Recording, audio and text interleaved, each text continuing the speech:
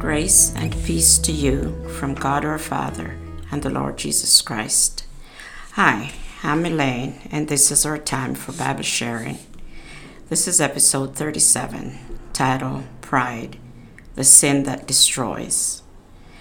According to the Bible, pride is when you think too highly of yourself.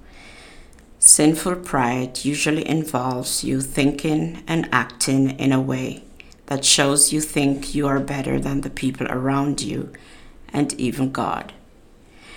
The Bible refers to pride by several names: self-exaltation, haughtiness, puffed up, lofty, conceit, arrogance, and boastfulness.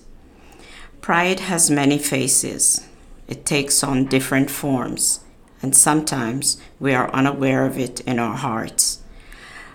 But all of us struggle with it in some way or another.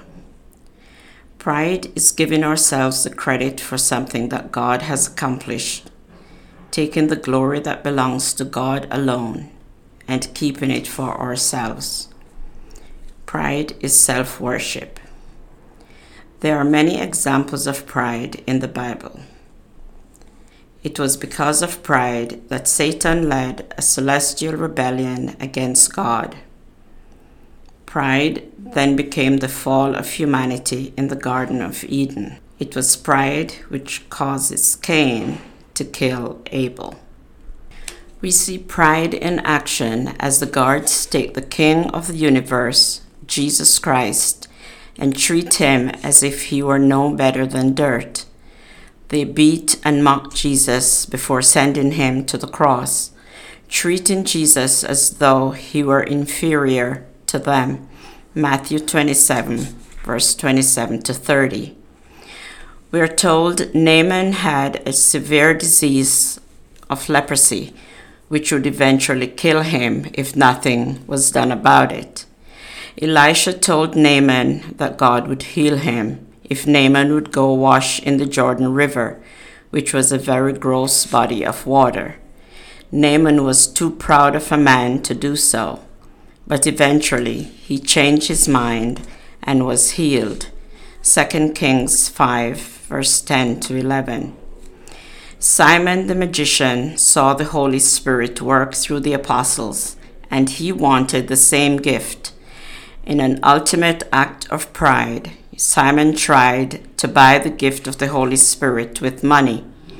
He tried to take a gift that came from God's grace and buy it for his prideful pleasure. Acts 8, verse 18 to 19. Pride was what motivated the building of the Tower of Babel to reach God. Since God hates pride, he confused their language and scattered them over the whole earth, and the people stopped building. Genesis 11, verse 1 to 9. It was pride that caused King Nebuchadnezzar to build a golden statue of himself and demanded that everyone bow down and worship his image in Daniel chapter 3. In Daniel chapter 5, verse 20, we read, "But when his heart became arrogant and hardened with pride, he was deposed from his royal throne and stripped of his glory." It's no surprise that pride is a sin God hates. It defiles us. We read in Mark chapter 7, verse 21 to 23, "For from within, out of the heart of man come evil thoughts, sexual immorality, theft, murder, idolatry, coveting, wickedness, deceit, sensuality, envy, slander, pride, foolishness. All these evil things come from within, and they defile a person." By nature, humans are not humble. We want to be acknowledged. We seek to be greater. We defend our dignity. It is not so easy to get rid of our pride, and we cannot do it on our own. Pride causes us to become distant from God, so we need to take it very seriously, and we need to acknowledge our necessity for Jesus Christ, because only He can remove the pride from our hearts. Pride is an internal problem with deep roots in our hearts. We read in Proverbs 16, verse 18 to 19, "Pride goes before destruction, a haughty spirit before a fall. Better to be lowly in spirit along with the oppressed than to share plunder with the proud." And in Psalm 10, verse 4, we read, "In his pride, the wicked man does not seek him. In all his thoughts, there is no room for God." Pride builds a wall between us and God. Take Adam and Eve, for example. Satan knew how well pride would work in the human heart, that sense of importance and carnal worth. "You can be as God," he said to Eve. Her eyes were opened up before she even took of the fruit. What was the result? Eternal banishment from the Garden of Eden and separation from God's presence. Genesis 3, verse 4 to 6. God looks at a proud person from afar. Psalm 138, verse 6 tells us. Pride separates us from communion with our Heavenly Father.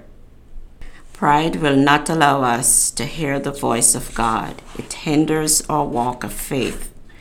A spiritually prideful person will never accept his or her wrongs and will reject all rebukes and admonishments from those who mean only good. He will ignore the convictions of the Holy Spirit. The prideful person does not like being preached at because he thinks he knows it all and does not need anyone telling him something he already knows. But in reality, he knows he's wrong. But pride does not allow him to make the necessary changes. In 1 Corinthians 8, verse 2, we read, "Those who think they know something do not yet know as they ought to know." Pride will put us to shame. The Lord allows this to happen to remind us that we are only dust. And everything and everyone who seeks to exalt himself shall be brought low. In Job 40, verse 12, we read, "Look at all who are proud and humble them. Crush the wicked where they stand." Pride hinders our spiritual and personal growth. It prevents us from having a teachable attitude, which is essential for growth. Humility is necessary for growth.